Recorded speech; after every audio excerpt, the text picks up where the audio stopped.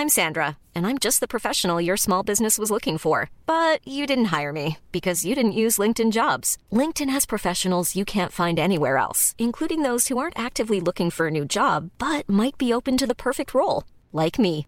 In a given month, over 70% of LinkedIn users don't visit other leading job sites. So if you're not looking on LinkedIn, you'll miss out on great candidates like Sandra. Start hiring professionals like a professional. Post your free job on linkedin.com/people today.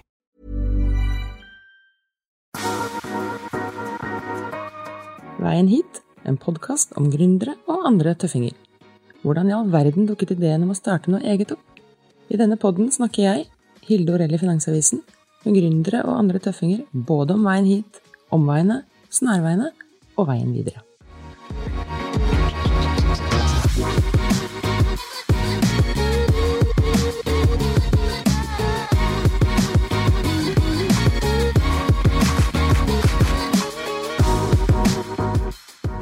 Velkommen hit, Øystein Eriksen.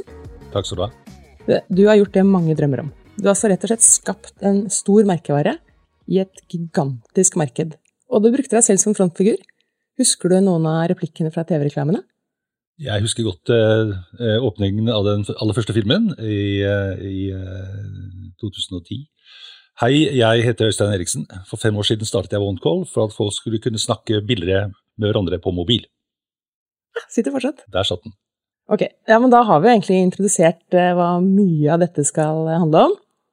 Men ikke bare har du startet OneCall, nå du jo I gang igjen, og det skal vi komme tilbake til.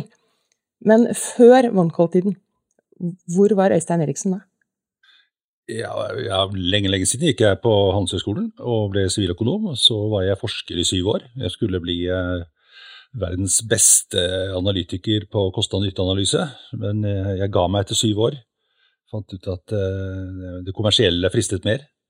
Så var jeg med å starte Finansbanken, jeg var med på et par andre prosjekter, prøvde å introdusere kjøpevann på flaske, som ingen ville ha den gangen. Det ikke så mange som hadde det. Nei, og så av litt tilfeldige årsaker så havnet jeg I Netcom, da telemonopolet ble brutt I 1993. Det var kjempegøy, det var rock and roll, for å si det enkelt. Det var liksom kaos fra første dag. Og veldig mye som skal gjøres av folk som aldri hadde gjort det før, og det ble spennende. Og fantastisk stort selvfølgelig.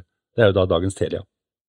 Ja, men etter hvor lenge, var det 6 år du var I Netcom? Jeg var 6 år der, da hadde vi bygd oss opp fra 0 til 700 000 kunder, og vi følte vi sto I spagaten hele tiden og jobbet med alt for mange områder, og jeg var rett og slett sliten og måtte puste.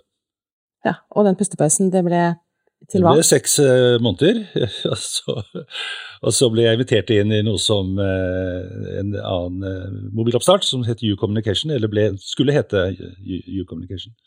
Det ble veldig spennende det også, men ikke så langvarig. Det var først en emisjon som ble overtegnet, og noen ville kaste penger etter oss, og så 6 måneder senere så var markedet tørt, vi I 2000, og plutselig ville ingen finansiere noe som helst, og rett og slett det prosjektet I tom for penger. Og hva gjorde du da? Brettet du opp ermen og tenkte, ja, men jeg starter helt på scratch, eller?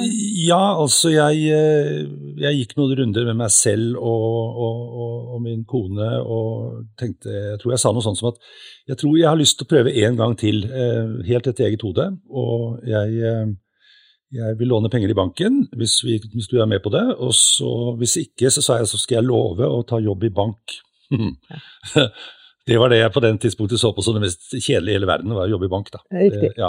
Men da vi tilbake I 2004, 3, ja, vi egentlig sånn 2002, ja, 3. Jeg begynner I 3 og strekke kjølen for det som ble OneCall. Men hvordan så det markedet ut da? Altså hvilke operatører og hvilke aktører altså hvor var vi? Ja, vi var jo kommet ganske langt av gårde. Produktet var akseptert, for å si det sånn. Det var ikke sånn på 90-tallet. Særlig kvinner var veldig skeptiske. Folk hadde jo fasttelefon. De skulle ikke ha mobil, det var dyrt, og det var liksom 7 kroner på dagtid og 4 kroner på kvelden, så det var luksusvare. Men det var blitt etablert da 10 år senere. Og så var jo selvfølgelig Netcom, som det het den gangen, og Telenor var jo der, og Talkmore var der, og noen andre. Og så ble det veldig mange oppstarter. Det ble det krydde av små som prøvde seg. Det blant jeg da. Så jeg gikk jo 23 investorpresentasjoner, jeg var 23 steder for å hente penger, og alle spurte om jeg hadde noe patenterbar teknologi, og det hadde jeg jo ikke. Jeg hadde jo bare en idé om å skape en kundevennlig operatør, en operatør som hadde forståelige fakturaer, som aldri lurte kunden, og som var på kundens parti, og som halverte prisene. Det var liksom ideen, ikke sant? Ikke noe teknologi, bare en ren markedsoperasjon. Og det var det vanskelig å få finansiert, inntil jeg fikk tilslag hos Hafslund Venture. Ja. Men var det da selve nettet, var det da Telenor og Netcom? Telenor og Netcom hadde vært sitt nett, ingenting var liksom helt ferdig, man trodde man var ferdig, og på den tiden så trodde man jo var ferdig, både med å selge mobiltelefoner og med å bygge ut nettet. Det var noen tusen basestasjoner, og liksom jobben var gjort, og sånn er det jo ikke i dag. Det bygges og bygges, og det er jo kommet 3G, 4G, 5G. Så det skjer noe hele tiden i den bransjen der, men den er tøff. Men jeg tenker det er spennende. Det er spennende. Hvis du greier det der, if you can make it there, så kan du nesten klare det hvor som helst. Altså da leide du kapasitet hos Telenor? Da begynte jeg hos Netcom, for det var de jeg kjente. Og så var de billigst. Så vidt jeg husker, så skulle de bare ha 700 000 i såkalt access fee. Husker jeg spurte hva det skal med de pengene, og så sa de vi skal ha dem. Det var ikke for noe spesielt, men vi skulle ha liksom, man skulle ha litt da, for å koble oss på. Og så vet du, det var jo en tidlig fase hvor de som, det var lite, ganske dårlig regulert, så vi som var såkalt service providers, tjenesteleverandører og hang på de andre siden nett, vi var kanskje ikke så godt beskyttet, så vi måtte ta det vi fikk. Men jeg var der, og der var vi en del år inntil vi kom sammen med Network Norway, som bygget eget nett, og det ble en lang historie. Det ble en mye lengre historie enn planlagt. Ja, men hvis du går helt tilbake til husker du din første OneCall-kunde? Hva gjorde du for å få kunder? Jeg husker, men jeg har glemt navnet, men det var en voksen dame på Vestlandet. Jeg husker, altså de første kundene, det var sånn at, min datter, som akkurat hadde begynt å studere på NTNU, hun var kundeservice, okay. Og det kom gjerne sånn 2-3 bestillinger om dagen, og da var gjerne en var misforståelse, og den andre ble ikke godkjent, og kanskje den tredje ble kunde. Altså da liksom, vi telte og feiret en og en kunde. Kjører vi da sånn telefax? Ja, men altså, dette var jo... Ja, jeg husker liksom ikke helt, jeg husker ikke engang hvordan mobiltelefonene så ut i 2000 og... Ja, de begynte å se greie ut, de begynte å se noenlunde fornuftig ut, og kunne puttes i lommen, og var liksom litt mer, hadde batteritid som varte mer enn 2 timer, så det begynte å bli brukbart. Men vi var jo egentlig ikke opptatt av telefonene. Vi var liksom hele ideen bak det som ble OneCall, det var jo rett og slett prisene. Det var jo den gangen et voldsomt gap i priser mellom de etablerte og de nye. Og det var dyrt å bruke, det var mye å gjøre på prissiden. Så en person kunne spare tusener i året, og en familie kunne spare tusener i måneden. Så det var veldig mye av mission til OneCall, var å kutte priser. Men det tar tid å bygge en ny merkevare. Vi var totalt ukjent, vi hadde ingen markedsbudsjetter. Så jeg tenker folk datt innom oss sånn litt ved tilfeldigheter. Og så fikk vi etter hvert liksom 100 kunder og 200 kunder, og vi gjorde alt for å få kunder. Vi hadde liksom en på Geilo som hadde problemer med SIM-kort. Da kjørte vi til Geilo med SIM-kort, så liksom sånn ekstra service. Så det var jo en veldig sånn, egentlig litt sånn lykkelig oppstart. Planen var å bygge opp til 20 000 kunder på 2 år, og så selge hele greia. Det var den enkle planen. Ja, men det var den enkle planen, men du ble i 16 år, var det? Det ble 15 operativt, sånn totalt, ja. Ja, det ble det. Det varte og rakk. Det ble jo veldig svært. Ja, og solgte du da ut, eller hvem eier? Kan ikke du bare ta veldig fort om akkurat det der, for jeg ikke... Jeg kan ta det. Det var først så var vi alene. Vi bare leide nett hos Netcom, og vi skaffet oss kunder, og vi tappte vel stort sett penger hele tiden, så vidt jeg husker. Det tar tid å bygge opp en break-even da. Så vi holdt på der, og så... ble vi kunde av Network Norway, som drev og bygget eget nett. Det tredje nettet, det som i dag rester av det, ble en del av det som er dagens ICE. Der ble vi kunde, og så ble vi etter hvert sammen med Network Norway, og da kriget vi hardt med Tele2, svenske Tele2 var i Norge med Big Bill, Small Bill og tjena inn i byttan mobil. Så det var veldig mye telemarketing og veldig mye svensk reklame. Og vi konkurrerte hardt med dem. Og da etter hvert så ville Tele2, vi ville vel kjøpe Tele2, for Tele2 skulle selge, og så endte det med at de snudde rundt og kjøpte oss. Så Tele2 kjøpte oss. Sparket mest av sin egen ledelse og satte inn ledelse i Network Norway OneCall som sin ledelse. Så det ble spennende. Så vi ble da var vi 3 eller 4 fusjonerte mobiloperatører. Hvor lenge var du i det konglomeratet der? Ja, der var vi inntil, vi var der fra 11 til 14, for i 15, for i 14 da satt vi plutselig uten frekvenser. Det var ganske interessant. Vi hadde altså et mobilnett som hadde tapt en frekvensaksjon. Det som å ha bil uten motor og hjul. Det ikke så veldig lett å kjøre. Vi hadde liksom ikke noe innhold i det nettet, og vi var nødt til å selge. Så da solgte Tele2 AB, solgte da hele den norske virksomheten til dagens Telia. Var du da med på kjøpet? Da var jeg jo veldig usikker i begynnelsen av 15, hvor kjøpet ble gjennomført, så var jeg vel egentlig liksom litt, hvor skal jeg nå? Vi har gjort veldig mye. Vi har liksom nådd toppen, vi har nådd 500 000 kunder. Det liksom utenkelig, det svært. Det var den 3. største operatøren i landet. Og så var jeg vel ikke sånn veldig glad i Telia.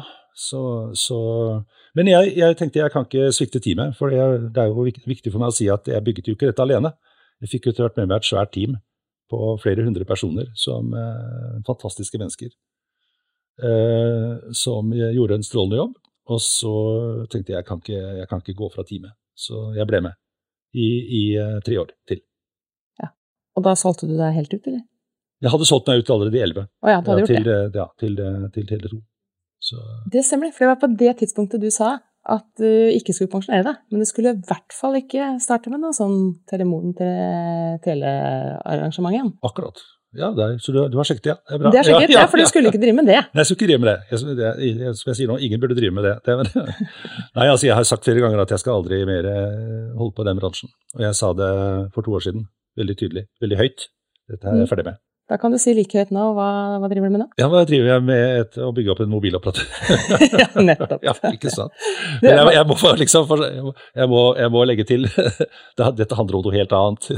Ja, hva handler dette om? Ja, dette handler ikke om priser og det tradisjonelle. Dette et gjenbruks- og bærekraftselskap som heter Release, og som leier ut mobiltelefoner med abonnement inkludert, som holder til i leide lokaler i Sandefjord med leide møbler og brukte møbler, og liksom, ja, vi kjører en veldig gjennomført gjenbruks- og bærekraftoperasjon. Men de telefonene da, er de også brukt? Eller? De selvfølgelig brukt, det skal være brukt. Altså de aller fleste har jo en brukt telefon. Ja, de aller fleste vi som sitter her og andre rundt oss, vi har som regel en brukt telefon som er brukt en dag eller 1 år, eller 2 eller 3 år. Vi har også nettbutikk og snart også gatebutikk på brukte mobiler. Og vi legger også opp til å handle brukte mobiler internasjonalt. Så brukt. Tenk nytt, velg brukt er liksom et av sporene vi går etter.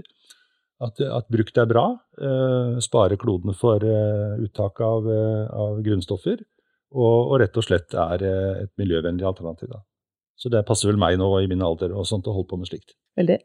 Øystein goes green. Øystein goes green. Ja, det er bra. Men er det da ulike abonnementstyper? Eller er det sånn, her har du et abonnement og en brukt telefon? Nei, vi har hele menyen. Vi har liksom alt det de andre har. Det er liksom det som er spennende. Vi har til og med 5G der hvor 5G finnes. Nå er vi hos Telenor, og selger da aksess til deres nett til våre kunder. Og du kan leie en telefon hos oss, du kan leie en telefon med abonnement inkludert, eller du kan bare tegne abonnement, eller du kan kjøpe en mobiltelefon, eller du kan selge den gamle telefonen din til oss. Og ikke bare du kan det, men det kan alle bedrifter i Norge også gjøre. Ja, og hvem er da typisk kunde? Typisk kunde er personer. Som kommer syklende. Jeg vet ikke, det er hele landet, det er veldig fint. Vi følger jo med, basen er ikke kjempestor. Da. Jeg føler meg veldig tilbake til 2003-2004. Sitter og teller kunder og kan nesten navnet på alle sammen, og det er sånn. Det er fint da. Men vi bygger litt hver dag, og det er personer som enten rett og slett vil spare penger, altså en god brukt telefon kan du få for 2000 kroner. En splitter ny telefon koster gjerne 10 og 12. Mange vil ha det til barna sine, små barn, begynner gjerne med mobil når de er 7-8. Å ha en billigere brukt telefon i ryggsekken kan være bedre, skolesekken kan være bedre enn en helt ny. Og så er det små og mellomstore bedrifter som typisk synes dette kan være spennende. Ja, og hvis du tenker om 2 år, da er du 70? Da er jeg 70. Hvor er release da? Da er release forhåpentligvis. Det er forhåpentligvis en solid operasjon som har begynt å tjene penger, og som driver innenfor 3 områder. Det ene er innkjøp og trading av telefoner. Det er viktig for oss at vi kan få tak i telefoner til god pris. Og så driver de med en stor netthandelsoperasjon, og så driver de en mobiloperatør for miljøinteresserte eller bærekraftinteresserte bedrifter og personer. Det ser ut som det er en trend som fortsetter litt grann, den der bærekraften. Ja, det er jo liksom kanskje et ord man kan bli lei av, men jeg tenker at de fleste skjønner hva det handler om, og at det kan være bra. Og så er det mye penger å spare. Det er mye penger å spare. Oppstartsbedrifter for eksempel, hvis de skal bruke de første kronene sine på å kjøpe mobil til ansatte, så er det mange penger. Det er vel lettere å leie av oss. Tusen takk for at du kom, Øystein. Ja. Kjempeinteressant. Veldig Lykke til. Morsomt å være her.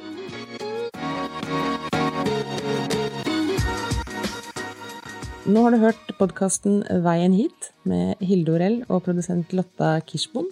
Og allerede neste torsdag kommer det en ny episode. Og hvis du vil være med, så blir vi superhappy. Bare send oss en mail på veienhit@finansavisen.no, så kan vi dele din historie også.